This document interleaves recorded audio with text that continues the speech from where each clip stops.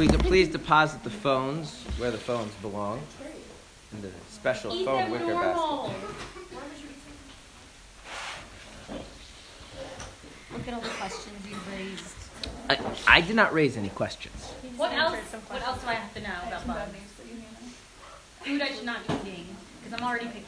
Let me know. Okay. We're going to learn about Purim. Okay.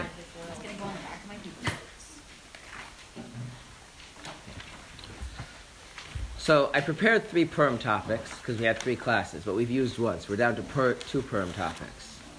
And given the rate at which I tend to explain things, I don't think we're going to get to the second topic either. But no. Although maybe I'll just make you keep it at no. Okay, fine. So there's a lot of chassidus on Purim. So we're going to start with some, let's say, very basic idea. And we'll see where that takes us.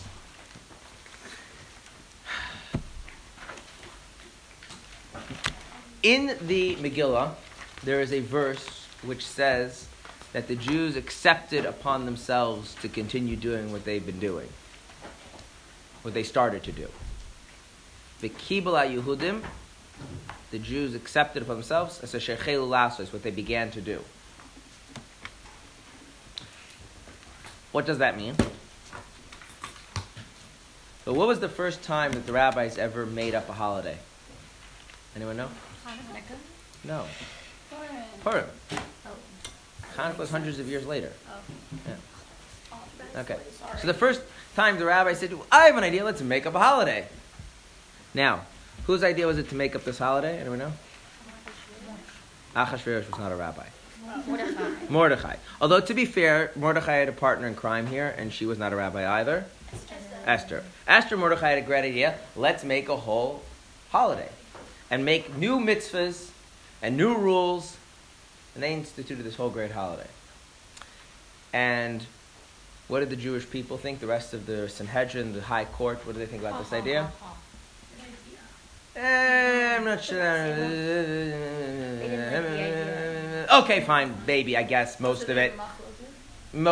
We'll take some, we'll leave some others. And in the end, they said, yeah, we'll go with it. And so the Jewish people accepted upon themselves as a binding law for all eternity upon them and their descendants for all time. And yes, in Judaism, you can take something upon yourself that binds your descendants for all time. Isn't that lovely? So much about that individualism we spoke about yesterday. To have the holiday of Purim. Okay? There were elements that Mordechai and Esther wanted to institute that they did not accept. Like they wanted to make it like a regular biblical holiday where you can't drive and use electricity and stuff like that. The Sanhedrin, the court. Why? I'll give you the Chassidic answer, because it's a Chassidus class. The Chassidus answer is because the whole point of Purim is that Purim reaches our everyday physical lives, and if you have to avoid regular physical activities, then you miss the point of Purim. So, anyway. Now, however, our sages and the Chassidus explain that this actually is referring to a deeper idea, which is that the Jewish people accepted the Torah. Because we all know that the day of the acceptance of the Torah is Purim. Yes, you know that? The day when the Jewish people accepted the Torah was Purim. No, not really. No, not sort of. It's kind of like, you know in those mob movies when the guy comes into your cleaners and is like, it's a really nice joint you got here. It'd be a real shame if something happened to it. And then you start handing over some money to him on a regular basis.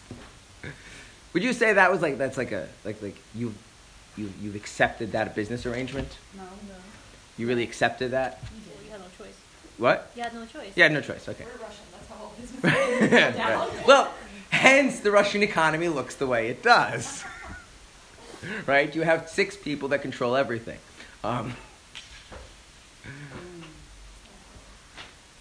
So the sages. I mean, it is true. Okay, no, you're right. It's not 6. It's like 16. But. So the Medrash tells us that at Har Sinai, Hashem had this great idea. So he comes to the Jewish people and says, I have this great thing called the Torah. Would you like it? And the Jewish people said, Yeah, sure. okay, there's background though. Right? Hashem held the mountain over their head and said, here's this mountain. Now, I have this Torah. Are you interested? Because if you're not, see mountain? Yeah, that's really, yeah. I just thought we excited. No, I no. thought it was like not. Wait, if not, I thought the mountain was something. if not, then not crush them. like. Well, what about the other people you asked? It's not going to... The other people he didn't threaten. If not, then what?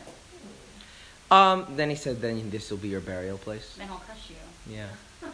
Destroy. Yeah. So, and for the next 1,000 years or so, why were the Jewish people keeping the Torah? And keeping, you have to put in like quotation marks with fine print, because let's be honest, the Jewish people weren't doing a great job of keeping it. But why were the Jewish people keeping the Torah? Because they had been bullied into, Threaten. they had been threatened into accepting it. But at a certain point, isn't that threat like to their great ancestors? So No. So there is a concept in Jewish law. This is an important concept. The concept is like this. If I come into your store and I say, sell me your store or I'm going to kill you, and you sell me your store, guess what? It's my store. That's just, tough life. Yeah. However, you have a way out of this.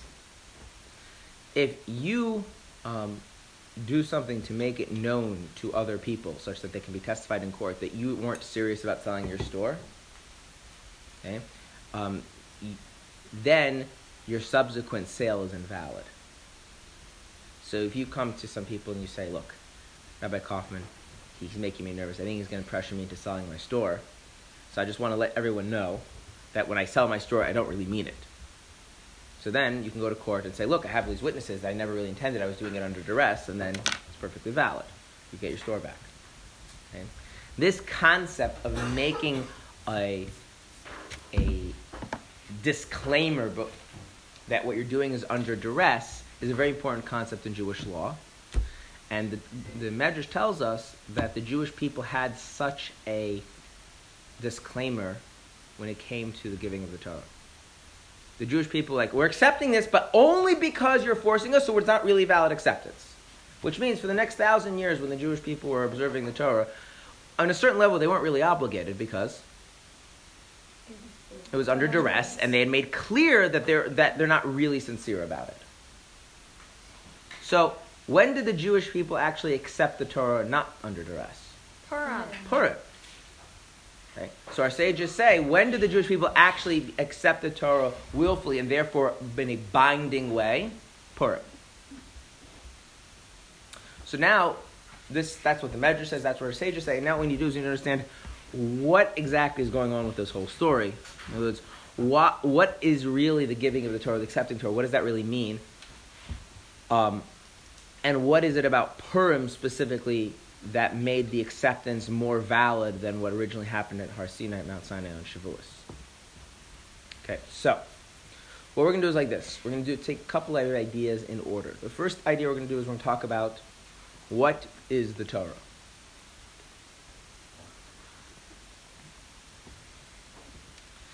When we finish talking about what the Torah is, okay, then we're going to talk about what does it mean to do the Torah. It's one thing to talk about the Torah as an object, another thing to talk about you as a person doing Torah mitzvahs. Okay? And then last, we are going to talk specifically about studying Torah, as opposed to mitzvahs. So we're going to talk about Torah mitzvahs in general, people doing Torah mitzvahs, and then the study of Torah. Once we finish all of that, then we'll go from there, and then we'll go back to what happened on Mount Sinai, what happened on Purim, why those things are different. Because the whole point of Purim is really that we are finally accepting the Torah. So if we don't really know what the Torah is, we don't mean that we're doing Torah, or we don't know what it means that we're learning Torah, if we don't have that clear, what that's all about, then we've kind of missed the whole point of Purim. Good? So it's kind of like a Shavuos class. But not really. Okay. Now,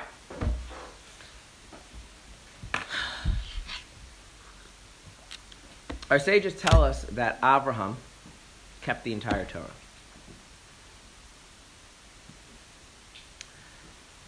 This is problematic because if Abraham kept the entire Torah, that kind of makes the idea of giving the Torah at Mount Sinai a little irrelevant. Right? Why would you need to give the Torah at Mount Sinai if... Right. So for this, we need to understand that the Torah actually is not just a list of ideas or principles or concepts. The Torah is a single point. Right? What's that point? So the way our sages put it is like this. They use an analogy. That there were once two countries in an empire, and the emperor made a decree that the people of one country can't travel to the place of the other country, and vice versa. Okay? And so now all the inhabitants of one country, they're stuck here, all the inhabitants of the other country are stuck there. And then at one point the king decides, you know what, forget that decree, the two countries can intermingle. So these two countries are an analogy for the idea that there is a physical reality and there is a godly reality. And when God originally made the world, what rule did he make?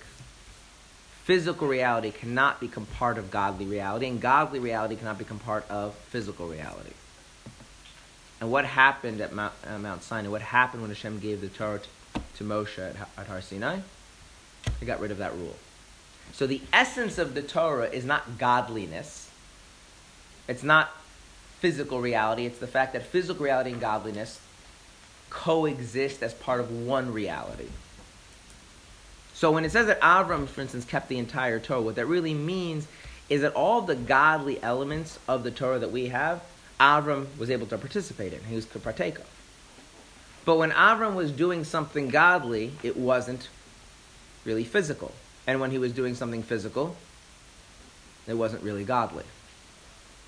Now let me explain to you what I mean by that. Okay, what does it mean that he was doing something physical wasn't godly, or godly wasn't physical?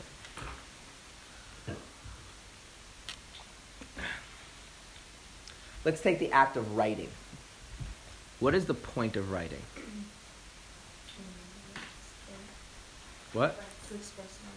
Yeah, to capture an idea for the purposes of recording, for later reference or communication, right?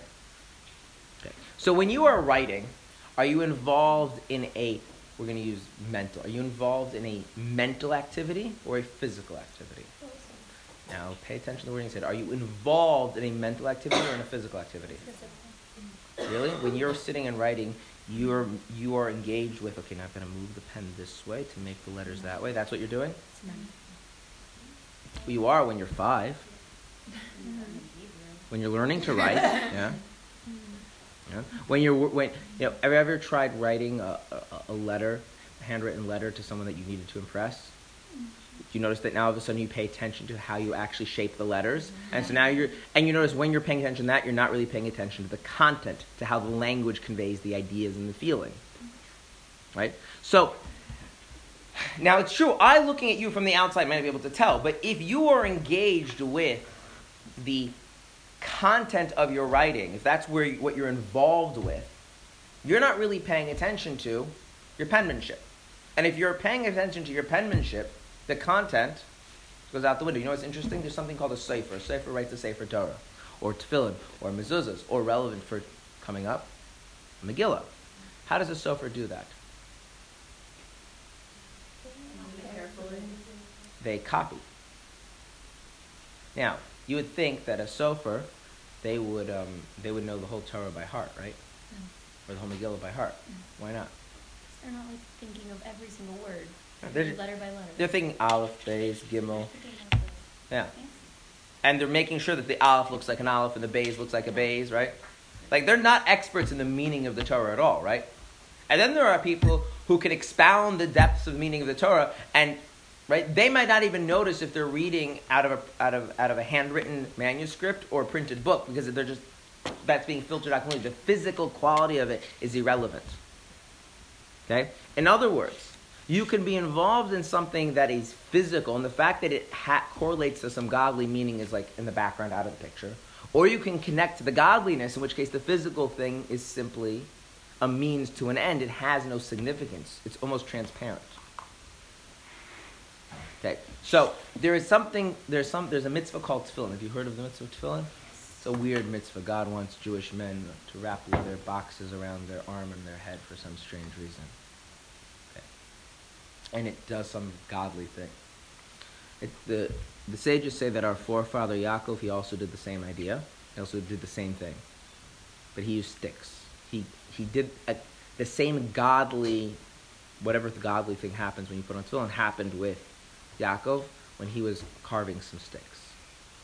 You know, like whittling the sticks and making them have fancy little shapes. And I mean, look, if you can do godly stuff with wrapping black leather straps on your arm, why can't you do it with carving sticks? My grandmother was traditional, but not religious, and so one time my cousin, we were having dinner, and my cousin and I were sitting there, and he's Chabad, I'm Chabad, and she's traditional, so she knows like milk, meat, these basic things, and he's eating. He's like, "Is there like wine in this chicken?" She says, "Yeah." And also like some sort of like citrus, like maybe orange. And my grandmother looks at him and says, "Yeah." She says, "Oh." And my Bobby says, "Well, what's the problem?" He says, "Well, you have to understand, like citrus fruits, they come from like trees, and the vineyard, like the vine, right? And they're mixing the vine and the tree, and this is like a very, and like my Bubby's point is just, like, what's going on?" And he says, no, I'm just kidding. I'm just not making stuff up. But the thing is, like, I could tell you right now that there's a mitzvah about like not mixing vines and trees, and you like there's enough strange stuff in Judaism, you wouldn't know the difference. I didn't do it. My cousin did it.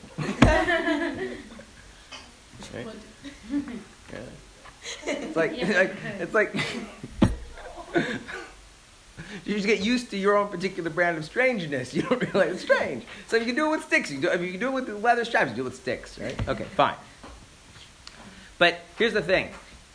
If God forbid my tefillin were to drop on the floor, I had to call a rabbi because now I have to fast and there's a whole bunch of problematic stuff. And when I'm done with my tefillin, I kiss them and I put them away very carefully. And when Yaakov was done with his sticks, you know what he did? Threw them in the trash because there was no connection, right? So the idea here is that Avram, Yitzchak, Yaakov, our forefathers, when they were involved in everything in life, they were actually not involved in the physical at all. So if Yaakov is sitting around having a cup of coffee, he's not aware of the coffee. He's only in touch with the godliness that's going on. Like the coffee is irrelevant to him. About everything in his life. And so when it says the forefathers did the mitzvahs, it means they connected the same godly reality that we can connect to with our mitzvahs. But they didn't really have the Torah because their connecting to that godly reality put them, in some sense, out of touch with the physical reality. Okay? If you want to think about it, it's like having a person who's a small child and a person who's an adult. They can be looking at the same thing and they see two totally different things. Yeah? So when Yaakov and when Avram and when Sarah and Rivka, when these people, they weren't actually living in the same world that we were living in. I mean, they had physical bodies, but they were in touch with the godly aspect, and that came at the expense of really being in tune with what was going on physically. I mean, one of the ways you can see this is that when Avram and Sarah went to Egypt, and Avram says, "Now I know that you're beautiful." And so one of the explanations is that so long as they were not in Egypt, which is a very unholy place, Avram did not notice that Sarah was beautiful. Now, why was that? He was only seeing her at the soul level. Right, he was only seeing her soul level, right? And all of a sudden, the shock of encountering such an unholy place thrust him momentarily into the physical reality, and he's like, "Oh, I never noticed that before." Like, now I've got to make some plans because this is dangerous. Okay. So this idea that the godly reality and the physical reality, those things are one and the same. They can be synthesized. That's the essence of what the Torah is all about. Okay. Now, if that's the essence of what the Torah is all about, that means that you have to really take the Torah and divide it into how many parts? Think about that. How many parts does the Torah have to have? At least 2. No. At least 3. 3. Why 3? No, it has to have at least 3. Spiritual and then both. It has to have, well, close, not both, but it has to have the physical, it has to have the godly, and it has to have something which is going to put them together. Something which is neither of the two and put them together, right? We have a problem here, because if the third thing is physical, it's not going to bridge the gap, and if the third thing is spiritual, godly, it's also not going to bridge the gap. Therefore, the Torah has to be tripartite. It has to have 3 elements. It has to have an element which relates to the physical reality, an element which relates to the godly reality, and an element which bridges the gap between them. Okay?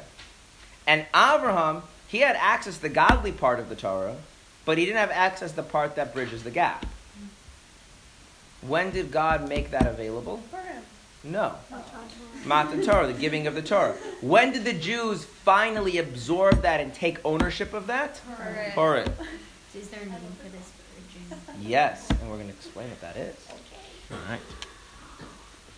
Before we get to the bridging part, we're going to talk about the other 2 parts of the Torah. What is the physical part of the Torah?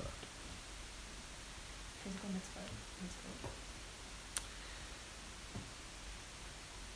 Building the base of Mikdash and these kind of things. The physical part of the Torah is that the Torah has an actual requirement of how you have to do things. This is a part that some people love and some people hate. So let's run through this. We're coming up to Purim. What do you have to do on Purim? Okay, you have to hear these words in mostly Hebrew, a few Persian, read, right, out loud, listening to every word, from a scroll written by an animal parchment, by a scribe, at this time, and then again at this time, right? If you in order, if you read it too early, no good. You read it too late, no good. If you miss the beginning, if you miss the first word, no good. Start from, yeah? You have to give a gift to your friend. What do you have to give? Food. Food they can eat right away. How many kinds of food? 2. Do they have to have the same bracha, or do they have different brachas? Can they have the same bracha? Doesn't matter. Yeah, doesn't matter. Okay. When do you have to give it to them? The day of Purim. The day of Purim. What if you give it to them at the night of Purim? What if you give them the day of Purim, but after the sun goes down? See, they're getting a lot of rules here, right? How many gifts to the poor do you have to give? Those. Give them 1. 2. At least 1. You have to give 2 gifts, 1 to each poor person. How much do you have to give? Full meal. Get it, Chava? No, how much do you have to give? You have to give a pruta, which is, I don't know exactly what a pruta is right now, but it's somewhere between 10 agarot and half a shekel. That's it? How much are you how much are you supposed to give? Enough to buy a meal.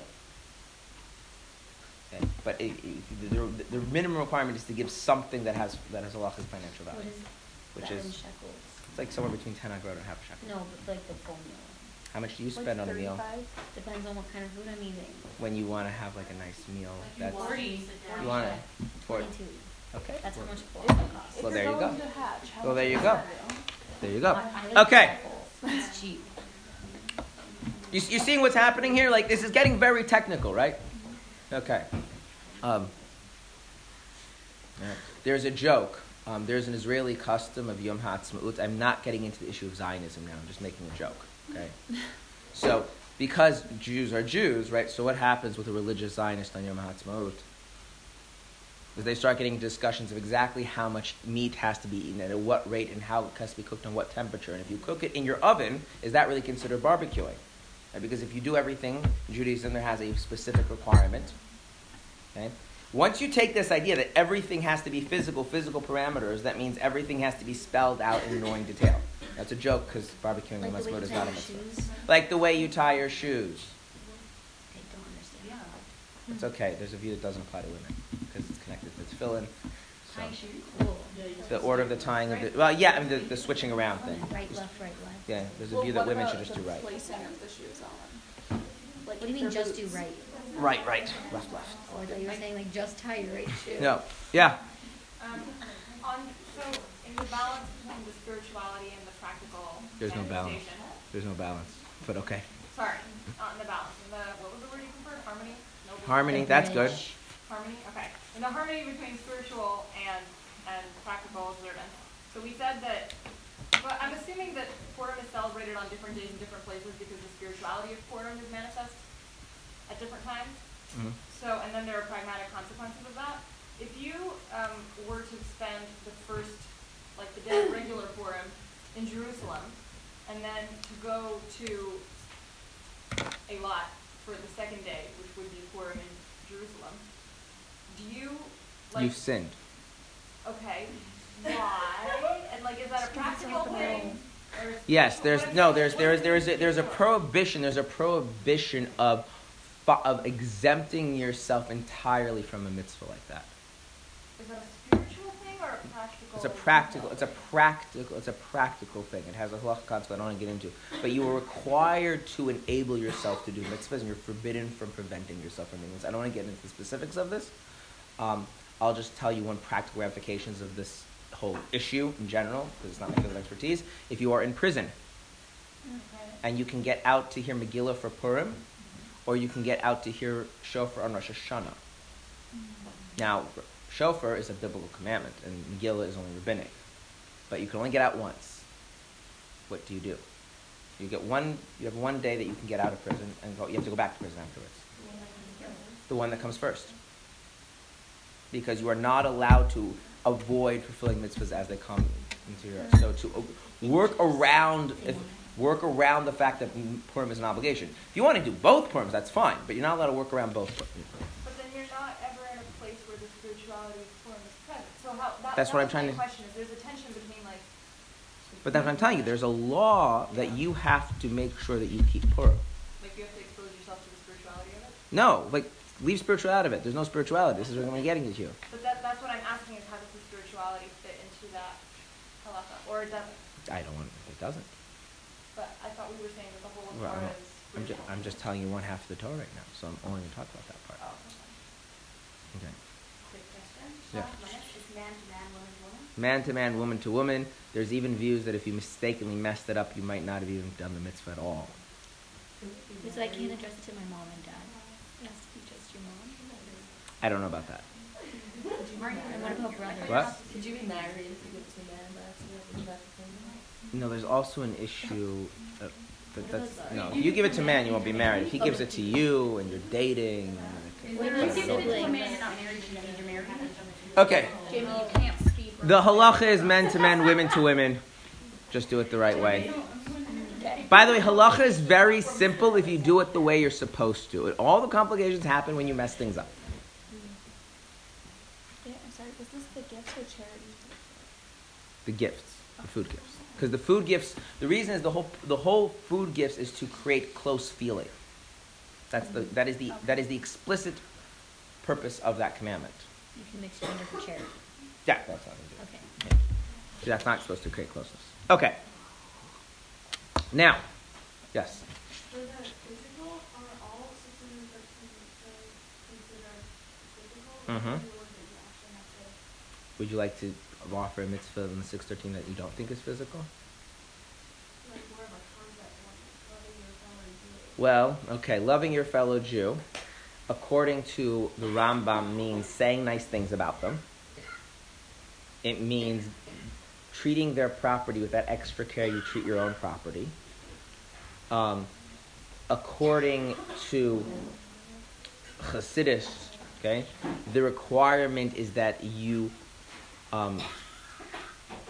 actually prioritize them in everything the way you would prioritize yourself. So, for instance, when you're handing out cookies, yeah, and there's 8 people and 9 cookies, and they're your cookies that you bought. Obviously, who gets the 2 cookies? Except, obviously, Yisrael means why? What made you special? Okay. Now, obviously, the more you're going to sincerely do that, right? Because physical people are. This is why I didn't use the word spiritual. Is that because we're integrated beings, the more you want to actually engage your physical reality holistically, you're going to need to bring your mind and your heart into that, obviously. But really, okay? By the way, then you can say like love of Hashem. Love of Hashem is only a mitzvah if it is a feeling that leads you to do other mitzvahs. Yeah? So if you like go to a mountaintop, like, I just feel this love for Hashem. That's very nice. You didn't do a mitzvah. A love for Hashem is only a mitzvah when it motivates you to do another mitzvah. Fear of Hashem is only a mitzvah when it motivates you or not to sit. Yeah. So like I'm afraid of Hashem. Like this person sent me emails. Like I'm afraid of Hashem. Like every time I eat pork, I feel like Hashem's gonna get me. I'm like, okay, I didn't tell him this, but I mean, not that you're really interested in this, but you're not feeling the mitzvah of being afraid of Hashem that way. Because if your fear is not enough to get you to stop eating the pork, it doesn't count. Yeah, knowledge of Hashem. When is that a mitzvah? Well, have you ever tried to learn something? What happens when you really learn something to your brain? No, what happens to your brain? Your brain changes. Right? Real learning rewires your brain. Why is real learning hard and hurts and tires you out? Because you are. So what does it mean to know Hashem or to know His unity? That knowledge has to actually restructure your physical brain. Which is why souls in heaven can't do the mitzvah of knowing Hashem, because they don't have physical brains to restructure. The subjective knowledge is not the mitzvah. The mitzvah is having to learn it with a physical brain and have the difficulty of going through it. That's what makes it a mitzvah.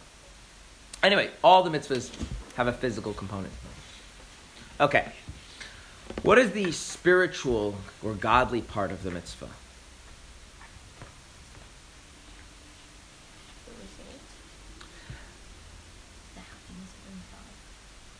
No. No. Because remember, Avram had this part and he didn't bring godliness in the world. The spiritual part of the mitzvah, is that when you do a mitzvah, you know what happens as a result? God does a mitzvah. Of Torah or of mitzvot? Right now I'm just shifted. I know. Right now I'm doing Torah mitzvahs as interchangeable. When I'll get the point of something that's specific to Torah, I'll tell you. Okay. So, when you give tzedakah, God gives tzedakah. There you go. When you light Shabbos candles, God lights Shabbos candles. When you honor your parents, God honors your parents. God honors His parents. His parents. Wait, whoa. Whoa, right. Now, that's why it's called a godly reality. It's a whole different reality, right? This doesn't make sense in your conception of God, does it? No, it doesn't. He doesn't have parents. Well, apparently, He does. There are also some godly aspects. Okay, no, this Back to the Future. No, this really messes with me. He created. Okay, you see that chart that I make fun of a lot? Yes. That is like a really, really bad symbolic representation of godly reality. And what I mean by that is that when you do a mitzvah, stuff happens in godly reality. So for instance, I'm just going to say that the sphere of Chachma is called the Father. The sphere of Bina is called, wait for it, the Mother.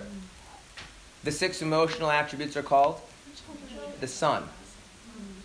And Malchus is called Daughter. Yeah.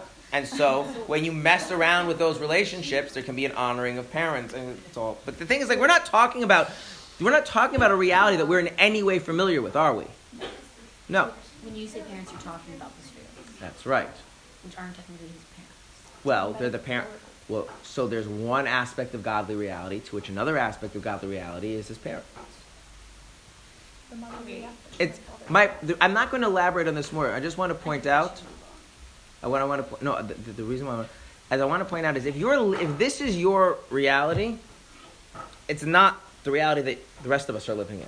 And if you're living in the reality the rest of us are living in, this doesn't make sense. Right. Okay. These are very, very different things. Right. In other words, godly reality has this all of its own internal richness and complexity that you and I are completely oblivious to. And so when we give tzedakah, we think, okay, I'm taking money, I'm giving tzedakah now, like that's what's going on, right? And so I'm paying attention to me as a being, and the money is money, and the other person is a poor person, right? That's the reality of what's going on, right? And God giving tzedakah is some other thing entirely. I mean, it correlates in some way to what I'm doing, but it's very different. What I'm doing is just an analogy to that. Okay? God doesn't have parents in the way we have parents. That means God doesn't honor them in the way we honor him. That means like just an analogy. So when Avram was aware of all that godly reality, he was completely not being in touch with the reality that we live in. And what happens in the Torah is that after giving the Torah, these two realities, do they necessarily contradict? No. There's a yes and, because there's a third thing that brings them together. And what is the third thing? The third thing is that what these are doing makes God happy. Doing mitzvahs makes God happy. Now, you think, well, what's the big deal about that? Yeah. No, let me explain to you what I mean. Okay? So let's, as an analogy, let's say, and I'm going to put this a little bit self-centeredly because it'll highlight this, make this. Let's say I get home early. My wife's not home. The kids aren't home. I clean up the house. I make dinner. I take out the trash. Clean the septic tank. That only happens hopefully once in my life. Okay? I do all of those things. My wife comes home. I help put the kids down to bed calmly. Yeah, everything is wonderful. And afterwards, my wife says, "That's so wonderful." And I say, "Yep, I did it just so that I would feel good about myself."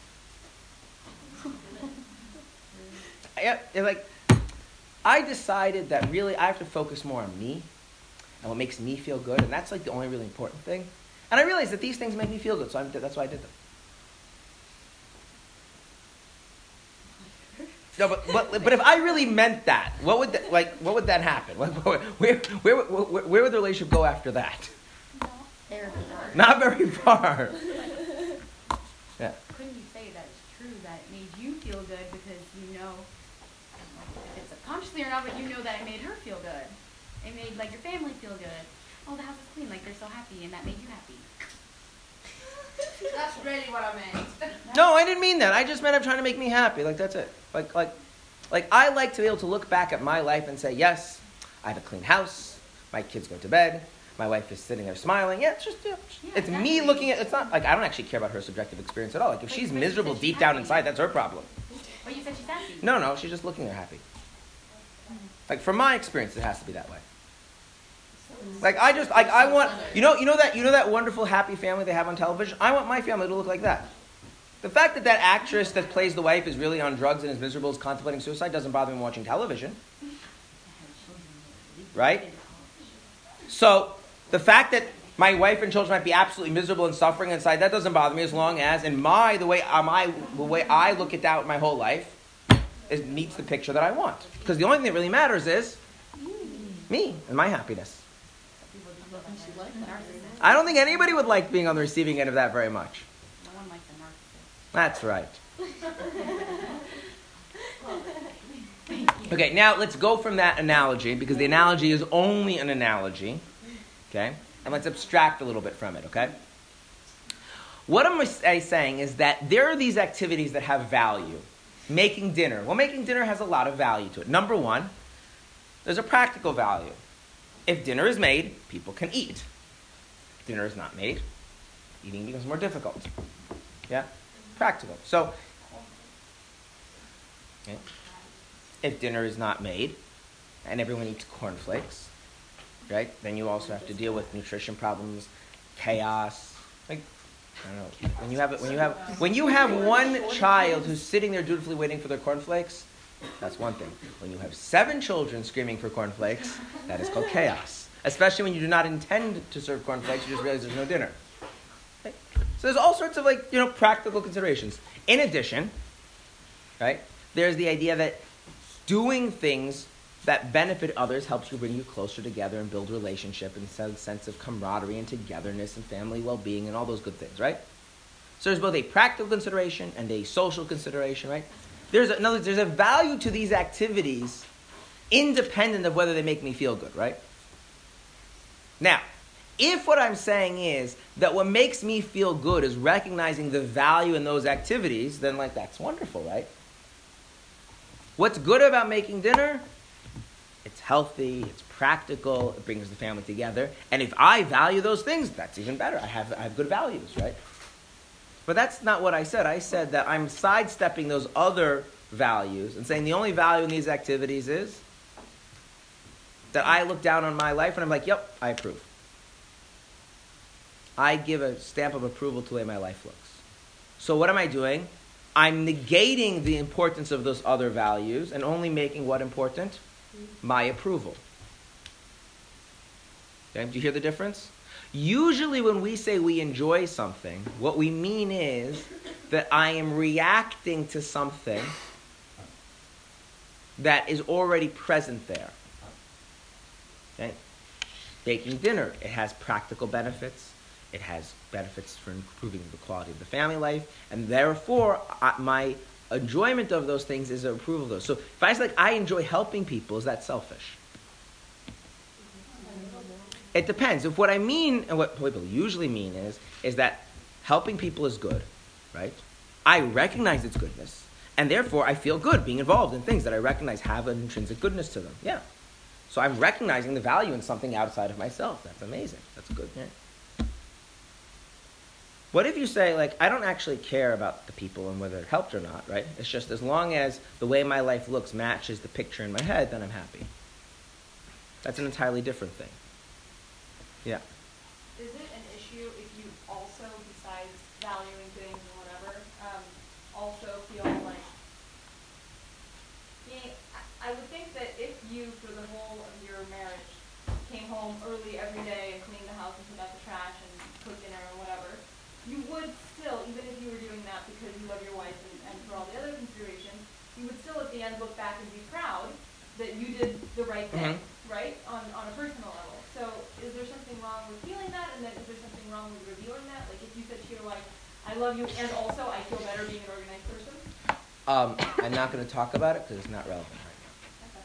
It's a very interesting question. So here's the thing.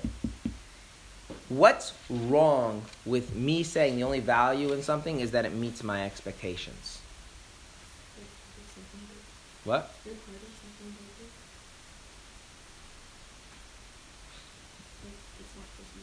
It's not just me here. Now, let me put this slightly different words. Am I the ultimate source of all reality? Mm-hmm. So am I the source of value? Mm-hmm. So should I recognize that things have value independent of me? Mm-hmm. Yeah. Right. So what I want to hear move away is from the subjective selfish, not selfish thing to just a question of true or false. Yeah. Does the value in your life stem from me? Mm-hmm. Okay. So therefore, unless I'm going to live a lie, it doesn't make any sense for me to say that the value in being good to you in any way, shape, or form is that it makes me feel good. That's just not true. Your life has a value independent of me, and therefore your welfare is important independent of me. And yes, I should enjoy helping you because I recognize the value in your life.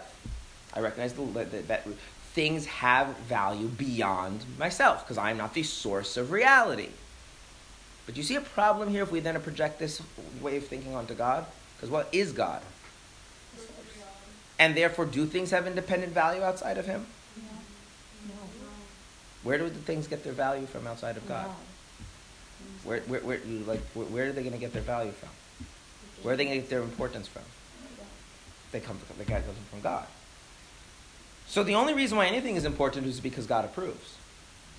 There is no other standard, in some ultimates, there is no other standard of ethics, morality, or value that you can check up things against. This is one of the issues that people face when dealing with God, is that God is not just a supersized version of a person. A supersized person is a being embedded in reality. It's not a being that created reality. And by creating reality means all of reality. So why is a moral thing moral? And therefore reality reflects that. And so when you look at reality, you can detect, assuming that you're not corrupted, the morality of these things and the immorality of those things. The same way you can detect, the sweetness of sugar and the bitterness of, I don't know what's bitter. Horseradish. Yeah? Yeah. Right? Now, and if you can't, then we say there's something wrong with you. Like your taste buds are off. Okay? But what is it? But ultimately, it's God is the source of reality. So there's this higher truth that really the only reason why anything is meaningful at all in any way, shape, or form is because God approves of it. Now, is there a corollary to that in a human being relating to another human being? There is, by the way. No, you're not going to like this. A king. You know why we got rid of our kings? Or if we're, British, we really restricted their power? Because what is the idea of a king? No checks and balances. There's no checks and balances. There's no external standard. To quote Charles I before they executed him, you can't judge me, I am the law. If I say it's wrong, it's wrong. I can't, it is a technical impossibility for me to be wrong because I am the thing that determines what's right and wrong. Right. Well, then they killed him because to quote a Romans, those of you with without swords should stop quoting law books to those of us with swords. It's not a very effective strategy. But no, this is what a king is. A king is a king. Right? We arrange a society without this. Okay, but this idea is that Hashem is the actual source of reality, and therefore He determines what is right and what is wrong, what is meaningful, what is not meaningful. Yeah. Does that mean that He puts more meaningful things on Jews than non-Jews? Correct. So there is kind of some things are meaningful but not meaningful. Yeah. Some things are only meaningful because they lead to other things, but they're not God doesn't embed an intrinsic meaning into them. Yeah. So now, here's the thing. If you're focused on what you have to do in order to fulfill your halachic obligations, do you have the headspace? Can you in any way really engage, really live a life dealing with these higher realities of God, like godliness and stuff? No. And if you're involved in this godly reality, it's so far beyond the human being's normal plane that what happens to your sense of the regular physical life that rest of human beings interact with? You kind of just see right through it, like Abraham did. What if God gives you a sense that really the only reason why anything matters at all is because He says so? Then what happens to the division between those two things? This is meaningful because God said so. This is meaningful because God said so. Is there any real reason? There's no... It orients you entirely from a different place. Let me give you an example. Okay? Usually we pay attention only to big things and we don't pay attention to small things. Or we pay attention to small things and we don't pay attention to. An example of paying attention to big things and not paying attention to small things is you forget to pack something. Happens all the time, right? Like we're going on a trip and it's going to be amazing and it's, great and it's wonderful, right?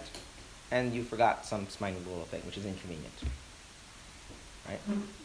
Or, right, you have 25 different lists of what to do and how to pack and and what about the excitement of going on the trip? As you're kind of it's lost because you're getting too far down into the details, yeah? Right, there's this tension.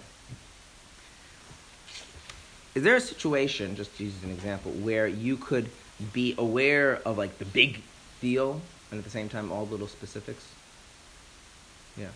I feel like maybe in a gymnastics performance or a dance recital or something like that, you have to be careful. I think gymnastics specifically, you have to be careful of the very big things, like what skills you're doing and keeping balance, whatever. But you also have to be aware of the small things, like don't take off points if your hair is out of place or if you're not smiling. And how do you do that? You have to make one of the things second nature. As in either the skills have to be second nature or you have to make sure you're prepared beforehand and prepare what you're doing. Okay. So, but then what you're saying is you're avoiding having to focus on both at the same time. So. Right. I want a thing where you can actually be engaged with both at the same time. What you're saying is I figured out a way around my problem. That's fine. Have someone else pack for you. Also, then, who's not excited to go on the trip, and they're just working off a dry checklist, right? That'll work also, yeah. When you say that about rabbis, I don't know, when it comes to reading the Megillah, you kind of have to know everything that you're saying and No, you don't. be able to say the words. No, you don't have to know what you're saying at all. So what's the big deal? But they ask any rabbi who reads the Megillah, almost none of them are actually thinking about what they mean as they're reading it. There was actually a big deal, is that one of the other Hasidic Rebbes criticized the Alter Rebbe for his approach, and another Hasidic Rebbe said, look, I don't know what you're talking about. He experiences all the godly reality when he reads the Torah, and he reads the Torah correctly. Because what usually happens when big tzaddikim become aware of the godliness in what they're reading, yeah, the reading doesn't always come out properly according to halacha, and the Alter was able to be both at the same time. But my question is, what is that actually? You are teaching us, and you know what you're saying. I actually don't. That's why when you often ask me to repeat what I said, I don't know the exact wording. But you don't memorize exactly the words you say, but you can extensively speed up. When we're reading chapter 3 of Tanya, you can we ask you a question regarding another word, and you can explain it. You explain it, maybe not exactly word for word, but isn't that the same thing? You're knowing it inside and out, and outwardly can explain it. No, because that just means knowing. Years, but no, but that's just knowing something very thoroughly. That's all. How's that? Because there's not the tension there.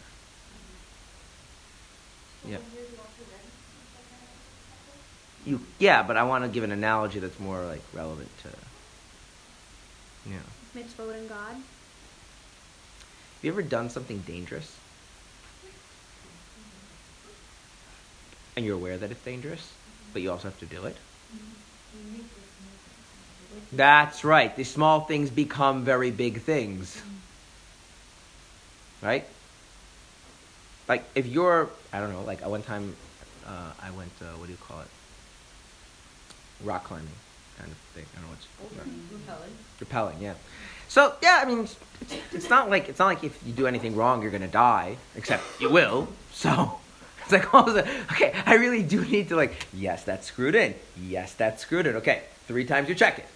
Why? Because small things are big things. Now, that means though you have to be in touch with what is the ultimate issue. The ultimate issue is not. This is the thing, this is why the packing thing. If you forget to bring your, comb, what's the worst thing that's going to happen? Frizzy hair. Right. So there's this tension between the vacation and the trip is this big thing and the comb. It's right? But when something goes to a life and death kind of thing, then that division disappears. How so though? Because if you are focusing so much on screwing that little screw, you're not focusing on how fun it is going to be when you come out, the adrenaline of the experience. Say skydiving, because I don't know what you've talking about how it works. If it's your first time ever jumping out alone, then you're focused on all the little things that could go wrong, then you're not focused on having fun jumping out. No, I'm not saying that they could go wrong. You're just focused on doing them right. You skydived and did all your own equipment? Not personally. Oh, okay, well, it's fine. You just offload it to someone else. Skydive and do your own equipment. Then I'd be freaking out about the whole equipment thing and not actually have fun jumping out of a plane. Okay, so you wouldn't have fun. But the fact that it's a big deal that you're jumping out of a plane and the fact that snap is snapped would not be a contradiction. That's all my point is. I didn't say I guarantee anything about fun. But that's what the trip one was. But that's why the trip one doesn't work. Because there's really no connection between the fun of the trip. So there's something that, in other words, that there's this other paradigm that you're looking at it. And so the idea is, if the thing that you really become focused on is that what makes something important is because that's the way God wants reality to be, then the divisions between the spiritual and the physical, they disappear. The reason why we don't, we're after the giving of the Torah, why don't we feel this? Because really, what's the way we go about living our lives? This gets us into the next thing. when we're doing mitzvahs, and let's talk about when we're doing mitzvahs and we're motivated to do mitzvahs. Okay? Why do we do mitzvahs? Really? Sometimes, yeah. Okay, so part of the reason why we do mitzvahs, right, is that it's a kind of a lifestyle that we're a culture to, we're familiar with, we value its influence on us, right? So we're very focused on the interplay between the experience of the human being and the religious observance, and how those things match together, either because we've grown up and it's habitual, or it's something that seems appealing to us, and we are very focused on how there's this nice harmony, this nice match between you as a human being and the religious lifestyle. That's what I'm talking to the degree which a person's motivated to do mitzvahs. That's one thing. Then there's a whole other thing. A person can be very mystical. And what's the value they see in the mitzvahs? The mitzvahs are means to bring about... Create angels and spiritual stuff that has nothing to do with our regular everyday experience at all. So, for instance, when you light a Shabbos candle, here's like this, yeah? When you light Shabbos candles, yeah, you're part of a group, you're part of an identity, it changes how you approach your Shabbos and the rest of the week. It's a thing. It features in the regular human life, and when you appreciate that, you value that, it becomes part of something you're cultured to doing, and it's nice. Or like lighting Shabbos candles can be like this ritual that you do because you value all the spiritual stuff that you learn about making angels and connecting spheres and drawing down all this kind of spiritual stuff, and it's very mystical. One person in yeshiva has to light candles for the whole yeshiva. But in both cases, what's happening? You're looking at the value in the mitzvah as kind of independent of God. There's the mitzvahs. God made them. They have some kind of value. Is the value understood from the human perspective, or is the value understood from this mystical perspective? And as long as that's where people operate from, they're two different things. So, I will ask you a question. How do the halachas of Purim have to do with the spirituality of Purim? Like if you go to one place and you go to another place and the spirituality,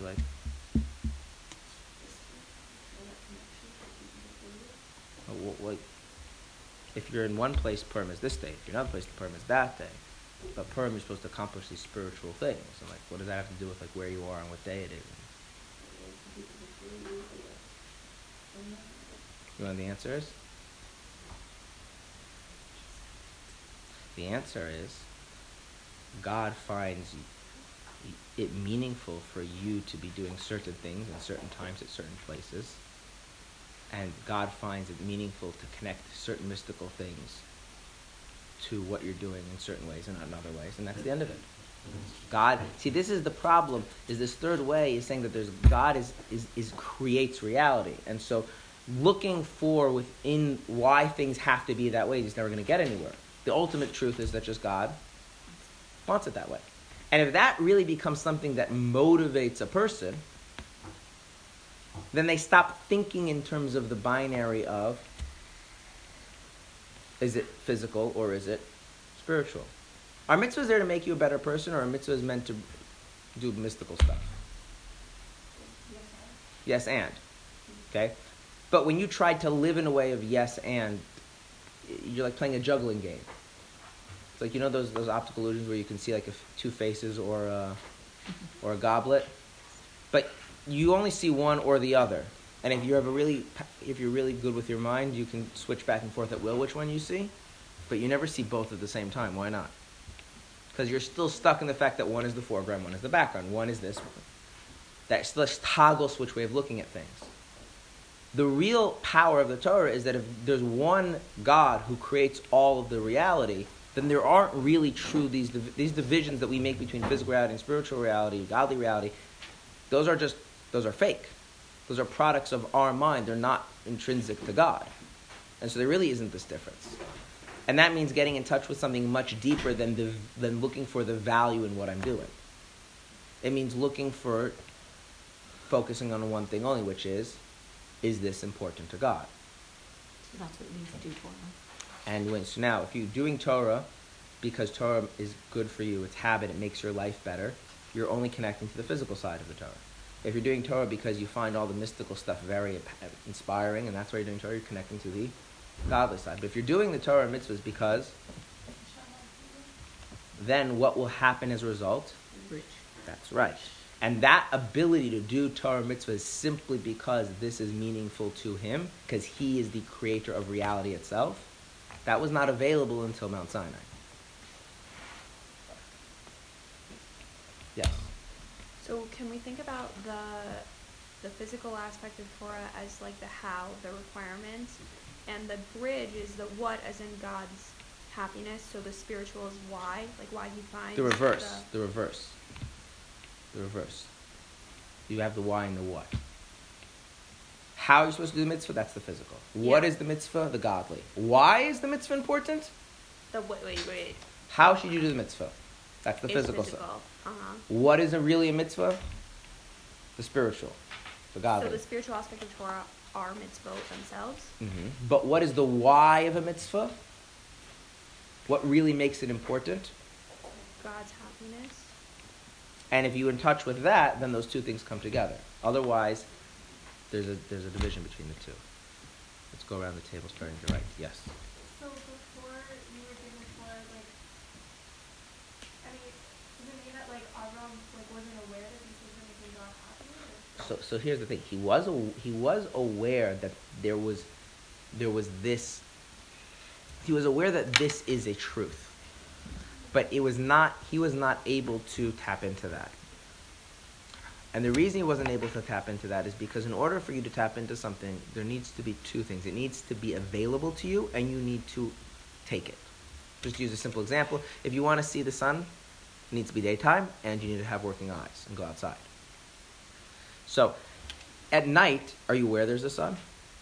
But you can't see it. So Avraham was like nighttime. He knew there was a sun. He knew there was this higher truth. Right? He could explain it to you. He could infer it. But was that something that actually was part of how he lived? He couldn't live with this. When Avram was motivated to do mitzvahs, Avram was motivated to do mitzvahs because he felt what this spiritual reality is, and that was so powerful, and that was so important to him, he was just totally absorbed in that. If you were to stop and ask him to teach a class, he could explain the same stuff I'm explaining to you. But it wasn't within his ability to be motivated by just this simple fact. God is the origin of reality, and therefore what's valuable is ultimately has nothing to do with the nature of things, but simply because God wills it. That was not something that was revealed to him in the sense that it could resonate with him, he could experience it.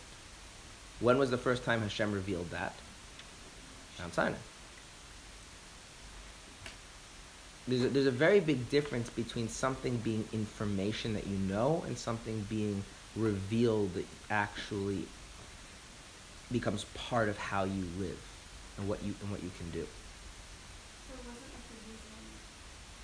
Yeah. The reasoning behind, as a friend of mine likes to say, Abraham had chemistry with God.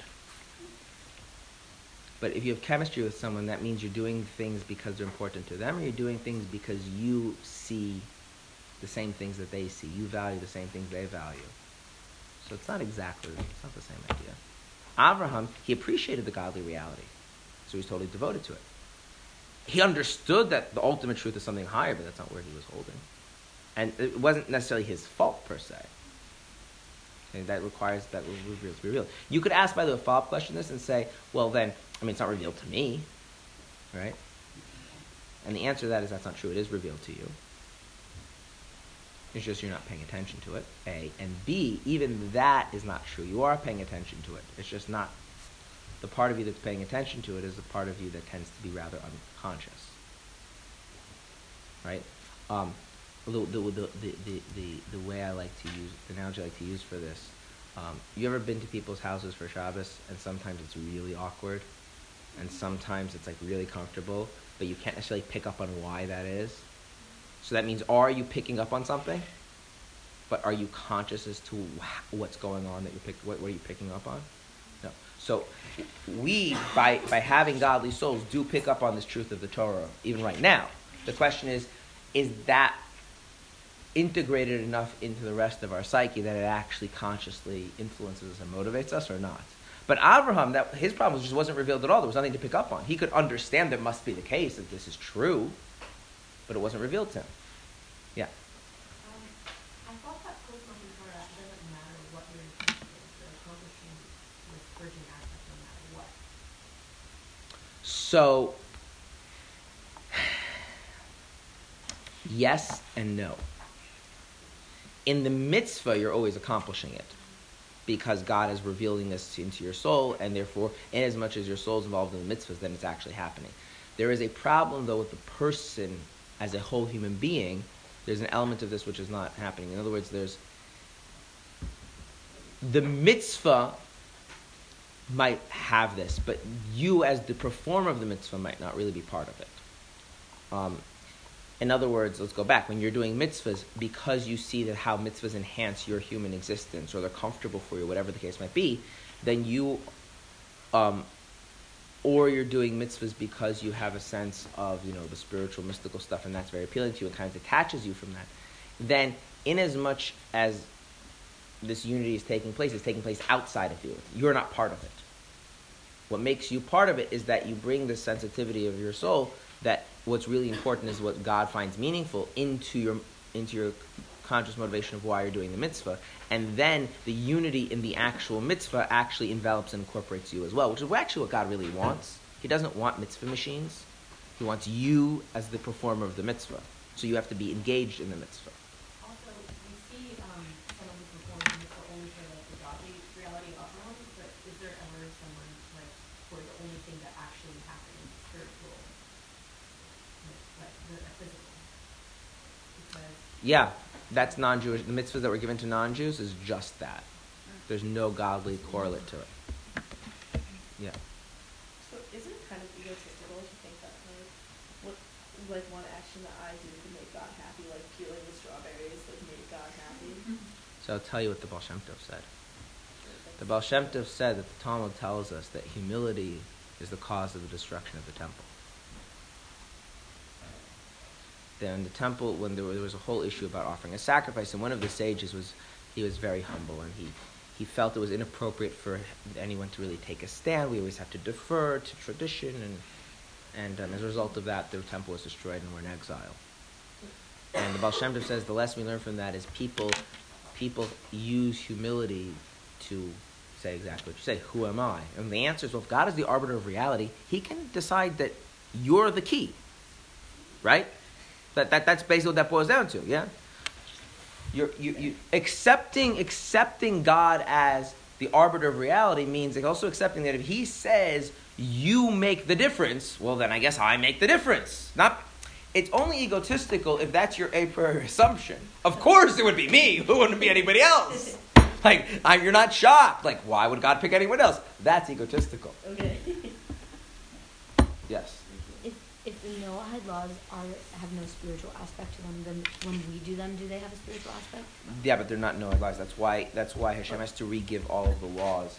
So even though He told Noah not to murder, He had to re-give it against the Jewish people at Har Sinai, because in order to make it part of what the Torah really is, you need a separate commandment. So when commandment. I don't murder, it's spiritual, but when a non-Jew doesn't murder, it's not spiritual. There's a footnote here, which is, if you are able to get a non-Jew not to murder out of a recognition that God is the arbiter of reality and He commanded it at Har Sinai, then you are imbuing godliness into His not murdering. Okay. So, if the non-Jew wants some godliness in his life, Ask the Jew. and if you have any compassion for him or her, then what should you be doing? So the American prison system is for the antithesis of anything godly? Yes, which is why they're very much so. Which is why their Rebbe is anti-prison, really, really anti-prison, super anti-prison. I can't emphasize enough how anti-prison the Rebbe is. Yeah. The Rebbe. Yeah. Anyway, so tomorrow what we'll do is we'll review this point, and we'll talk about what was missing at the giving of the Torah, and that changed on Purim. That actually makes this more of a reality now after Purim. Thank you for confusing me. sorry. I confused you. Just like, Tomorrow I what? understand the concepts, but they're confusing.